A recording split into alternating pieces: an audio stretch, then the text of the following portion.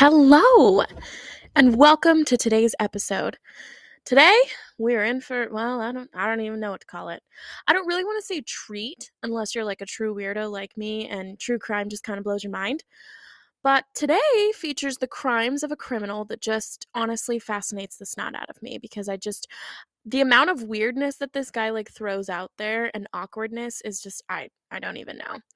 And I don't know how he got away with it. I don't know why no one caught on. I literally don't know. And I assume if you know the case, then you kind of have the same questions as I do. But if you don't, well, then you will probably have some similar questions at the end. So, shall we get started? I think so. Hi, welcome to Crooked Crimes. I am your host, Taylor.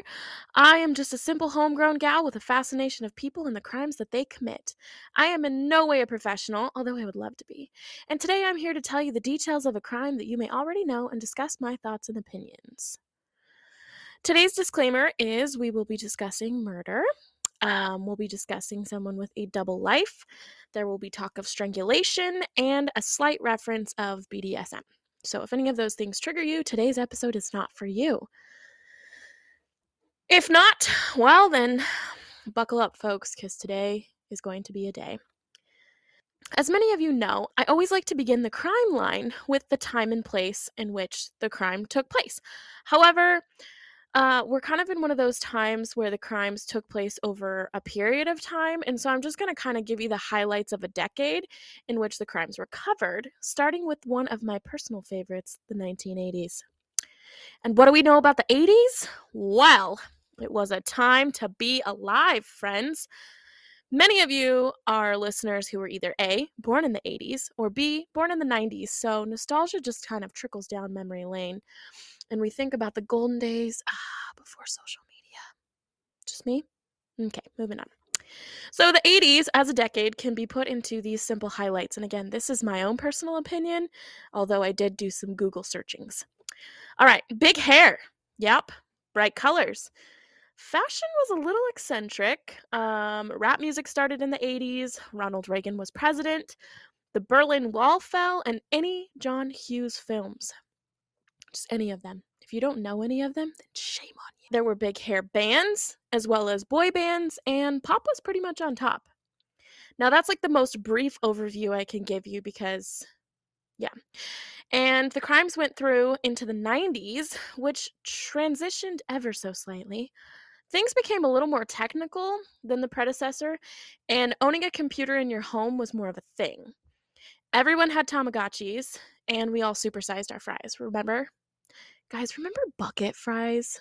Those were the days. Strolling around Walmart with our big old bucket of fries. Yeah. Disney movies were making a comeback, and everybody was obsessed with Beanie Babies.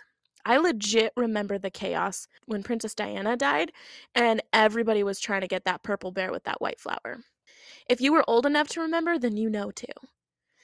Anyways, the days were golden, the times were high, and the location is yet another fun one because we're going to be in the state of Indiana, but rather than tell you the stats of the city that it all horrifically happened in, I'm going to give you the details of the home in which it happened in because it happened to be featured on an episode of Ghost Hunters and Paranormal Adventures.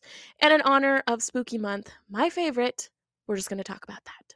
So, now, typically I don't mention ghosts. I don't talk about ghosts because I just don't. It's just not my thing, okay? I don't mess with it. It's not my thing. But I did watch the episode that Ghost Hunters did on Enchanted Forest in Oregon. That was great. So I also decided I'm going to just tune into this episode because I want to see like what they got. And I did fast forward through quite a few things because it just kind of bores me, but sorry guys. So for educational purposes, I learned that this home is located outside of Carmel, Indiana, which is like a suburb of Indianapolis. It has a population of about 100,000, and it pretty much seems to be like an upper middle class area with a median income of about $100,000 annually. I wish I made that. Ironically, it's been named one of America's safest places to live. Which is funny, especially when you learn of the serial killer who attacked as many as 23 men and took their lives throughout his reign of terror in the 80s and through the mid 90s. But before we talk about the criminal, here are the spooky facts about the place in which this man lived. This home has a name, and it's called Fox Hollow Farm. It's actually like visually striking and super beautiful by anyone's standards. There's 18 rolling acres with a mansion that was built on it that has 4 bedrooms, 10 bathrooms, and it's over 11,500 square feet. Hi, that's massive. That's massive. This house boasts 2 libraries, a 5-car garage, stained glass windows, and an indoor pool. It was a place that one family called Utopia, having not known that it was also the hell in which too many men were killed and buried on the sprawling estate. Since the days of the heinous crimes, the house known as Fox Hollow Farms still exists, and at one point it did get sectioned off, so pieces of it are no longer part of it, but the main piece remains intact. It is said to be haunted not only by the victims of the crimes, but by the monster himself, who is said to linger there and keeps his victims trapped. Yikes. People have witnessed disembodied voices, actual visual entities, as well as the feeling of someone putting their hands around their necks. Now, up to 5 times a year, people can actually pay to take a haunted tour of the property, in which a lot of folks claim to have various experiences. And actually, when I was doing my research, there's more pieces done on the haunting of this farm than there actually is on the criminal himself, which I thought was kind of fascinating. So with that, I want to start by saying, picture this. Imagine you're a middle-aged woman and the police arrive at your home and they ask you if they can search your property for the body of multiple victims, for the bodies of multiple victims. First of all, you're a married woman with 3 children. You and your husband have a small chain of thrift stores. You live at Fox Hollow Farms, and from the outside, you know that things look pretty peachy. You're living the American dream. But behind the curtain, you also know your marriage is over, your business is about to flop, and there's no way that your heterosexual conservative husband could be the man that these authorities are accusing of committing what they call homosexual homicide. Then, a few months later, in December of 1996, that same woman asked herself this question: what if the police are right and I am wrong? To make the most sense of this question, we have a lot of territory to cover, and I don't know really where to start, whether the perp himself or to start with the crimes, how the police were eventually able to figure it out, of who was responsible. So, with those questions, I just kind of went for it, and for obvious reasons, you all kind of know the man I'm about to tell you about is the same person who was responsible for all the crimes, which is also the same person who's the title of this episode, because that's just how I do things. So his name was Herbert Baumeister. And if you know his name, then you know. And if you don't know, well, let me just say he was an interesting character, to say the least. The very, very least. Born April 7th of 1947, his parents were Elizabeth and Herb Sr. He was the oldest of 4, born into a seemingly upper middle class family, and his father was actually an anesthesiologist, and nothing's ever really mentioned as to what his mom does, so I'm just kind of assuming she was a homemaker. She had 4 kids, that's a lot. Everything was great for Herb and the Baumeisters themselves, that is, until Herb became a teenager. And then there seemed to be some sort of switch that took place, and his parents actually started noticing some alarming behavior. So I actually had this talk with my coworker the other day, because my coworkers are so much fun, and they're not super into true crime, which is fun. But then I also will, give them a rundown or a lowdown of the crimes that I'm covering, which, yeah, most of them don't care, but it's fine. It's still fun for me. So anyways, one of my coworkers and I, we were talking about how it's one of those things that applies to medical conditions as well.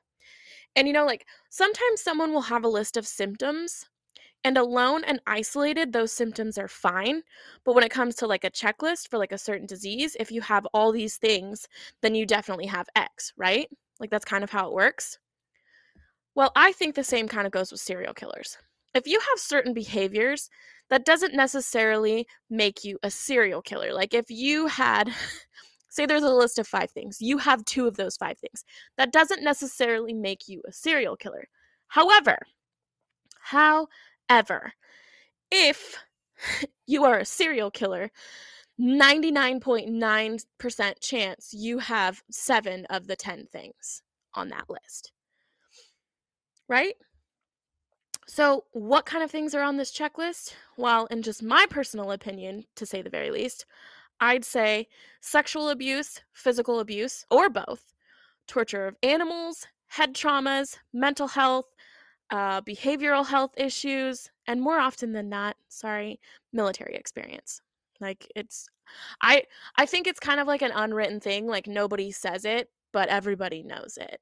And so I'm just here saying it. So, sorry, not sorry.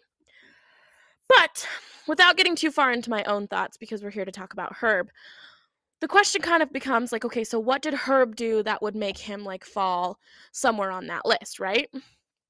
Well, it all started when Herb was a teen. So, like I said, when Herb was a teen, he decided it would just be a comical thing to place a dead crow on one of his teacher's desks.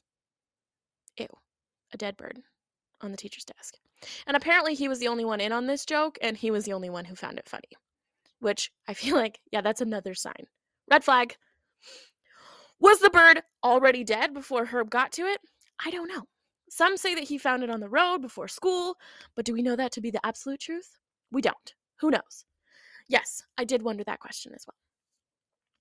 So it started with that, along with being just like super disruptive and volatile with like his classmates. So a lot of people would kind of stay clear of him because he just would always be like a certain way and it made people uncomfortable. Eventually, his teachers got so fed up with him that they actually had to call his parents and be like, hey, we need your help. Like, your son is actually like an issue now. Now, I'm sure back in the 60s, being a doctor or a professional in the medical field, his father was a very well respected man, like they typically are, right? And back in those days, there really wasn't a ton known about mental health, as well as the fact that, you know, being prominent or being well respected in the community, that meant that your family kind of lived to like higher standards. So, any mental health condition, people were either A, sent off to either like an insane asylum or something similar, or B, they just would like keep everything so hush hush that like nobody had any idea anything was going on. Again, being a doctor, I'm sure the time and the pressure was no less than perfection. So when his son starts acting up, good old Herb is like, okay, let's go get you evaluated. Great, good choice, love it. But once he was given that diagnosis, there's literally no medical record that he ever saw any type of treatment. To which I go, what's the point? Hi, I'm going to take my kid to the eye doctor and we're going to find out she's super blind, but I'm not going to get her glasses because, I don't feel like it. And what, do you ask, was little Herbie Baumeister diagnosed with? Well, friends, none other than schizophrenia. How lovely and untreated. Magical. Now, when doing my research, I did read an article that said, and I quote, during the 1960s, electroconvulsive therapy, ECT, was the most common treatment for schizophrenia. Those with the disease were often institutionalized, and it was accepted practice to shock unruly patients several times a day. This is the best part. Not with hopes of curing them, but making them more manageable for the hospital staff. I see. In the mid-1970s, drug therapy replaced ECT because it was more humane and productive. And many patients on drug therapy could lead fairly normal lives. Whether Herb Baumeister received drug therapy is not known. End quote. Great. Oh, and he also suffered from multiple personalities disorder. Yeah, he was a bundle of fun, which I guess is now known as dissociative identity disorder. And so when doing a quick little search on the interwebs for that, I collected this information that I will now regurgitate for you. And I quote, the dissociative aspect is thought to be a coping mechanism. The person literally shuts off or disassociates themselves from a situation or an experience that's too violent, traumatic, or painful to assimilate with their conscious self. Other symptoms of dissociative identity disorder may include headache, amnesia, time loss, trances, and out-of-body experiences.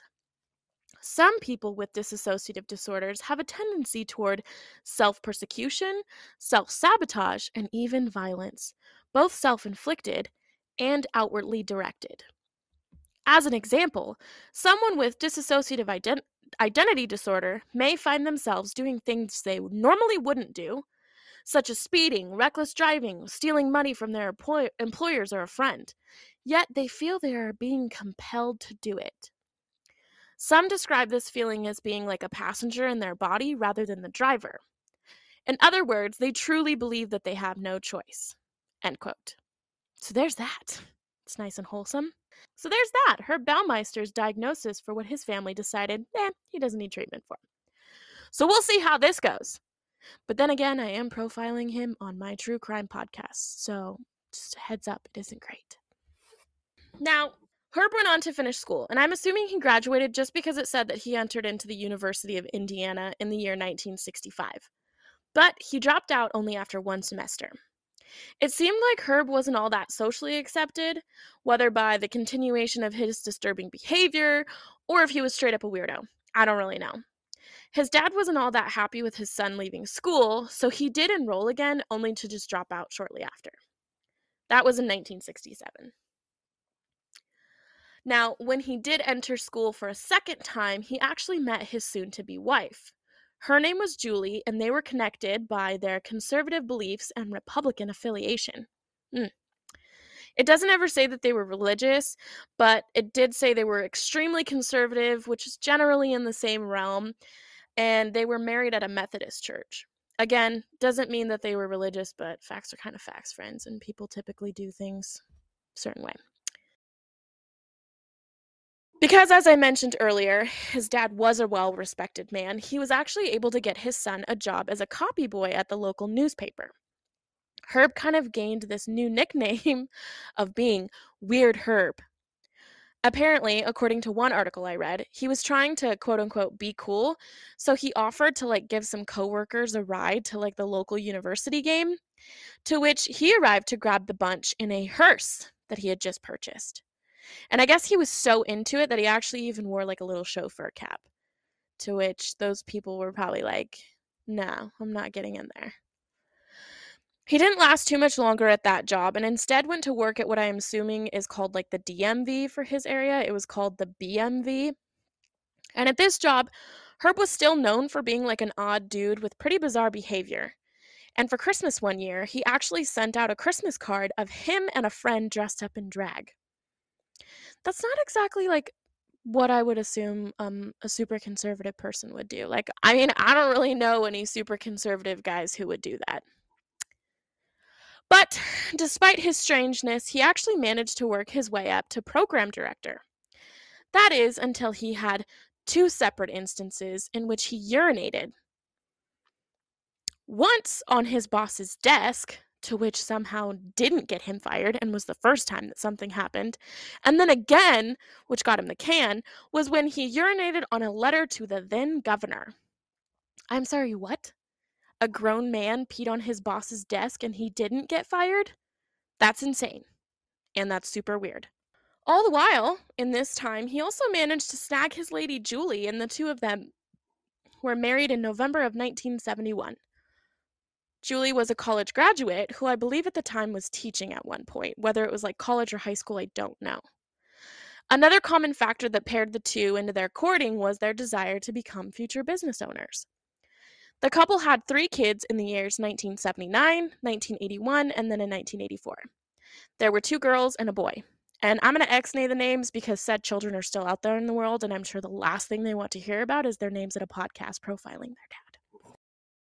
After Herb's firing from the BMV, Julie, who had stopped working to raise the kids, actually had to go back to work. And I'm sure it was somewhat kind of embarrassing, for the pair, but they didn't let it bring him down. So Herb started working at this thrift store, and for 3 years he kept that job. And then, sadly, his father passed away. After that, he was actually able to borrow $4,000 from his mother, and then he opened up his own thrift store, which he called Save-A-Lot, but it was all like caps and it's spelled S-A-V space A space L-O-T. Not that it matters, but I just told you. Whether or not this was because his father died or it just happened to be a coincidence, I don't know, but I don't believe in coincidences. The first store seemed to actually do really well, so they decided to open up another location and eventually a third location. The Baumeisters were well known, they were well respected, and the Save-A-Lot stores donated to charity annually, and everybody was happy, right? Well, in this half of Herb's life, you bet. Then, in 1991, the family purchased the Fox Hollow Farms. They moved into their luxurious mansion, pool property included. From the outside, it was bliss. American dream to the T. The business, the family, the marriage, the home. But not all was well in the home front, as it so often isn't. Isn't that a bummer? Julie seemed to follow Herb's lead, but not always because she always agreed. According to somebody who encountered with the family pretty frequently, Herb would essentially just take over conversations and kind of direct Julie in whatever way he desired. For an example, now, Julie, that's not the direction we're headed. We're going to go do this instead. Or, like something along those lines. I totally made that up. But Julie and the kids seemed to spend an awful lot of time away. So, to the surface, it just kind of seemed like, oh, hey, they're just lucky. They're enjoying the benefits of their lifestyle. But people like me who are skeptical of everything, I would also be like, maybe they're just escaping. With Herb always claiming that he couldn't be with them because, he had the business to tend to. So they've got the fancy house, they own some stores, they look like the Joneses, but everything was about to come crashing down, and super fast. Now, when their boy was about 13, he came inside wandering from out yonder in their 18 acres of property, right? And he brought to his mother's attention a skull that he found. But not just any skull. Nay, said boy brought in a human skull. Puzzled, Julie finds some sort of excuse for her son, and then she just kind of like puts it away to kind of show Herb when he gets home. Now, when he gets home and he questions about it, the man replies, "Oh, honey, that thing, that's just my dad's old anatomy skeleton. I buried it out in the backyard." And they all believed him. What? I'm sorry, what? Hi, let's go over this, shall we? Yeah, let's jump into this. Okay, first of all, if you had said anatomy skeleton, why on earth would it be buried outside? Second, who buries an anatomy skeleton, but then goes on to tell a story about it, and everybody's like, makes sense, sounds great. Like, what? That doesn't even make any sense. I don't know, but apparently they ate this up, but this was just another of the plethora of things that didn't seem to be adding up for Julie, as I mentioned in the start of this case. And just wait, friends, this is just the beginning. There's more. Along with having marital issues, according to Julie herself, the couple only consummated their marriage 6 times in 25 years. 6. That's like once every 5 years. And I'm not going to stand on my biblical soapbox, but guys, that's no bueno. 6. I'm mind blown by that. 6. One article claimed that she had never even seen him naked, which is odd. Some people say that she had to have seen the warning signs, like from the start, like from other things, but other people say like she had to be ignoring them. But I haven't talked to Julie, so I have no idea. And after the trauma that this woman has been through, I doubt that we will ever know, and I'm not going to sit here and pressure her to answer these questions. So the marriage starts to fall apart, right? Julie's taking the kids off more often than not, and I guess during the marriage, this wasn't like the first time for them to have issues, but they always seemed to find like a way to make it work. Julie talked about how like they did everything together. Like they would go outside, she would trim the bushes, he would mow the lawn. Like they had a very like, it almost makes me think like they just had like a really safe platonic marriage, which is fine, except for it's not, but yeah. So this time it obviously wasn't working out the way that she imagined. So imagine the shock of a lifetime when the cops show up at Fox Hollow Farms with this disturbing accusation of the man that Julie has just spent the last 25 years of her life with. Ma'am, can we come in for a second? Is your husband home? I mean, honestly, I have no idea what they said when they showed up at her door, but initially it was said that Julie declined to help them, point the finger at Herb. Even though they were about to embark on a messy divorce, she didn't hate him enough to just like help him or hand him over to the cops. That is until they came around a second time. Things hadn't gotten better, they had actually gotten worse. Life wasn't adding up, and Julie was, I am only assuming, beginning to believe that her whole life was kind of a lie, at least the parts that involved her husband.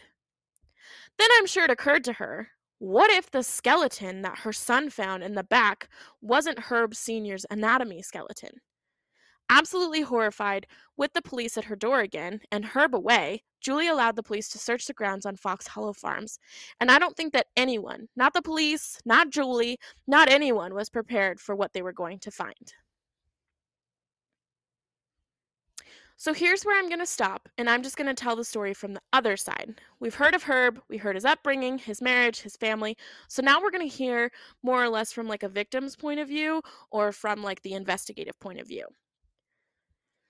Now, there is speculation that Herb is the I-70 killer, but I am neither going to confirm nor deny those accusations, and I'm going to stick mostly to the ones that were discovered within his property. Sorry for the inconvenience. I guess I will make some circumstantial connections, and you guys can just kind of decide for yourself. So where do we start then? Well, I guess we'll pretty much start where everybody else does. There was men of a certain type, meaning sexual orientation, hair color, eye color, height. They all just kind of start to disappear in like a strange fashion. All from one particular area. And there suddenly became an urge to pay attention as the numbers had been like staggering. Like I want to say like upwards of like the 20s. The year was 1992, and for the gay community in Indianapolis, it seemed as though there was really like a predator on the loose, like targeting them. But who was he and why? It was strange in the sense that most often when serial killers like pick a target, they tend to go after people who one might label as undesirable, like runaways, women in the sex trade, stuff like that. But apparently at this time, gay men were the target here. And unfortunately, while all of the men were loved and missed and wanted by their families, there seemed to be some sort of loophole that prevented investigations from starting properly at the time in Indiana. Now, again, I'm not a professional, but I do know how to read. And according to these articles, as I read, as well as podcasts that I've listened to, apparently there was a rule in Indiana that prevented a family from receiving a timely investigation of a person who would have been reported missing, in which they had to wait for 30 days before the police could step in. 30 days. Why does that always to be the opposite of a magical number? 30. So, what does a person do when they have a loved one who goes missing and they need help now? And they need help now, not 30 days from now. Well, they hire a private investigator, of course. So, I'm going to read a quote of the actual PI who worked on the case and eventually ended up working with the authorities to eventually piece together the puzzle that was Herb and all of his victims. And I quote, "The way it works here in Indianapolis is that a person is not classified as missing until they are gone for 24 hours, he explains. The case then goes to a district detective, and if they don't find them with 30 days, then it travels to the Missing Persons Bureau for them to investigate. Now, to the general public, this seems like a lot of red tape and highly absurd. Parents don't want to wait to find out what happened to their kid. Wives don't want to wait to find out what happens to their husband. They come to me." End quote. Now, I'm not sure if this continues to be the way that cases are handled today, because it's like 30 years later, but this was the protocol then. I don't really blame families for feeling gypped and going outside of the police. Like, that absolutely makes sense to me. So there's people missing, families are worried sick, and word kind of got round that there was nothing the police would do for a certain time. So multiple families then went to the same PI to like get help. Now, I'm not entirely sure of how quickly it was all pieced together, but as soon as this particular PI, his name was Virgil Vandegrift, which sounds very detective-y to me. So he was a very well-respected man in the community. He actually used to be working for law enforcement for X amount of years. He starts working with a few families, and then he gets this call. Whether he called them, they called him, I'm not really sure, but a conversation is had where there was a magazine, whether public or underground, again, I don't know, But this guy calls Virgil and he's like, "Hey, something's happening to our guys and we think it's connected.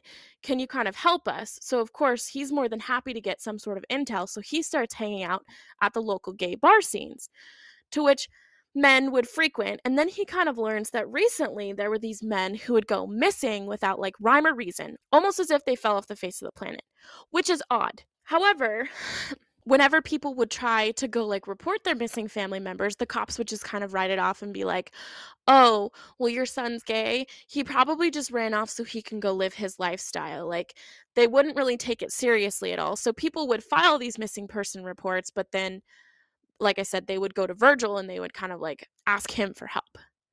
So Virgil's a boss. He knows his stuff. So he immediately decides, there's got to be some sort of connection here. So he used his skills, he kind of like networks, and he learns that all of these men were of the same type and that the police were aware that something was going on. They just hadn't quite figured it out yet. So they go, they hang out at the bars, right? They talk to all the mamas, and then they found a man who had quite a story. So this, friends, to me is like the best part because this freaking story to me is just bonkers. And the things that he had to say were a freaking riot. Completely terrifying for obvious reasons, but also just wow. Sir, if you are still out there, I am so sorry that you went through this. I hope you got the help that you needed. And bravo for not only handling a monster, um, but a man who I can only imagine was the most awkward person that you have ever encountered. So it all starts when this man is at a bar, right? Guy walks into a bar. He meets a man who calls himself Brian Smart. Brian seems intriguing and he's like, "Hey, let's go back to this place and let's go have a real party." Wink, wink. So they end up driving on this dark road and they're pretty far out there. And they arrive at none other than Fox Hollow Farms. Now, our friend here, who was the victim, he couldn't remember exactly what the sign said, but he did see the words Fox and Farms on it. But it was too dark to really see like anything around. But he did know that he was like in one of the wealthy areas. So they pull up to this grand mansion, and Brian leads them down to the pool area so they could take a swim. His claim was that the house was vacant and that there was only electricity like down in the pool area and that he was like the landscaper or something like that, or the maintenance guy, or the groundskeeper, some sort of cock and bull story. Yeah, so he's like, the only place we can go to is the pool area.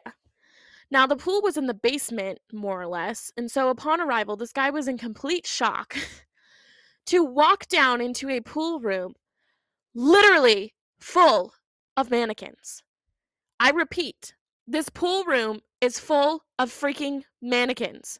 What the actual? They're all posed in different positions, and I can only imagine how creepy that must have been because mannequins freak me out. Some people are scared of clowns. I don't like mannequins. No. Mannequins are weird. I'll just start with that. I've never seen a mannequin that like I like ever. My oldest and I actually found a mannequin that is so creepy. She even has fake eyelashes on, so I named her Carolyn, and I say hi and I send her my daughter pictures every now and then. I'm such an awesome mom. I even offered to buy the mannequin and I was like, "You know what? Carolyn will make it to every major event in your life, prom, graduation, your wedding day, the birth of your first child." It would be slightly hilarious if I did follow through with this, but we'll see. Anyways, Brian brings this guy down into the creepy pool room that's filled with his mannequins, and he actually introduces them as his friends. Yikes. And he says he likes to have pool parties with his quote unquote friends. Holy farts, guys. So they take a dip, and Brian offers him a drink, which he declines. Super smart, I'm sure. Good work, sir. Then things get a little bit more kinky and ultimately dangerous. Brian asks this guy named Tony, and I don't even think that was his real name, but that's the name that he used in the article. So he asks if he's ever been choked during climax because it's supposed to be exhilarating. Tony says no, but he's not afraid of something new, so they start going at it, and sooner or later, Brian ends up slipping the pool hose around Tony's neck. Things just went from BDSM to straight up attempted murder as Tony starts to feel himself kind of like slip in and out of consciousness. He can clearly tell that this was the plan all along, so he actually pretends to pass out.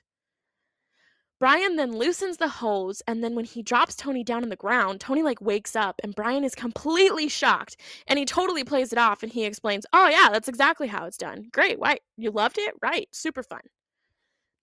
Not so much. Brian ends up taking Tony home, miraculously, but eerily, he kind of knew that he escaped where obviously a lot of people didn't. He definitely gave off serial killer vibes. So after this, Tony goes straight to the cops. They take down his info, but honestly, they don't really believe him, so nothing is done about it. How frustrating.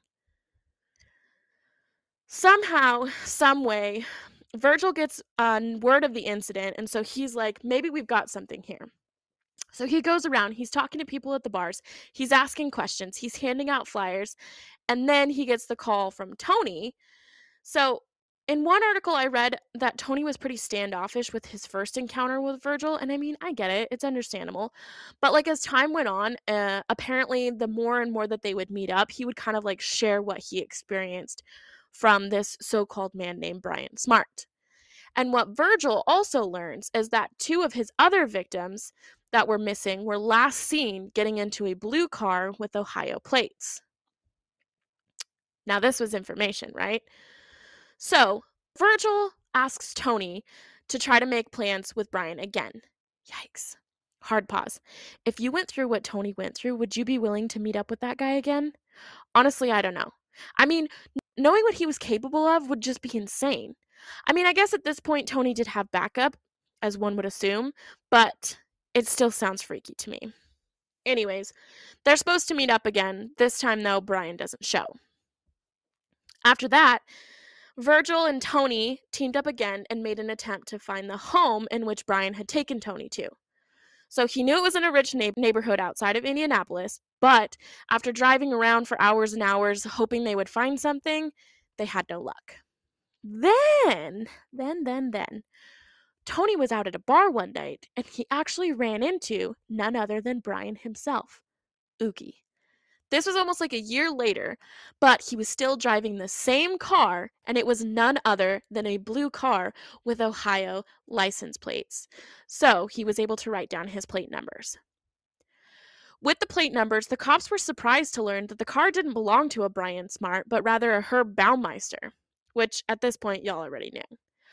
So they go to one of the stores that Herb owned, and they start questioning him, and they start asking like, hey, we want to come search your property. But of course he declines. He makes up some sort of like reason why he couldn't do this.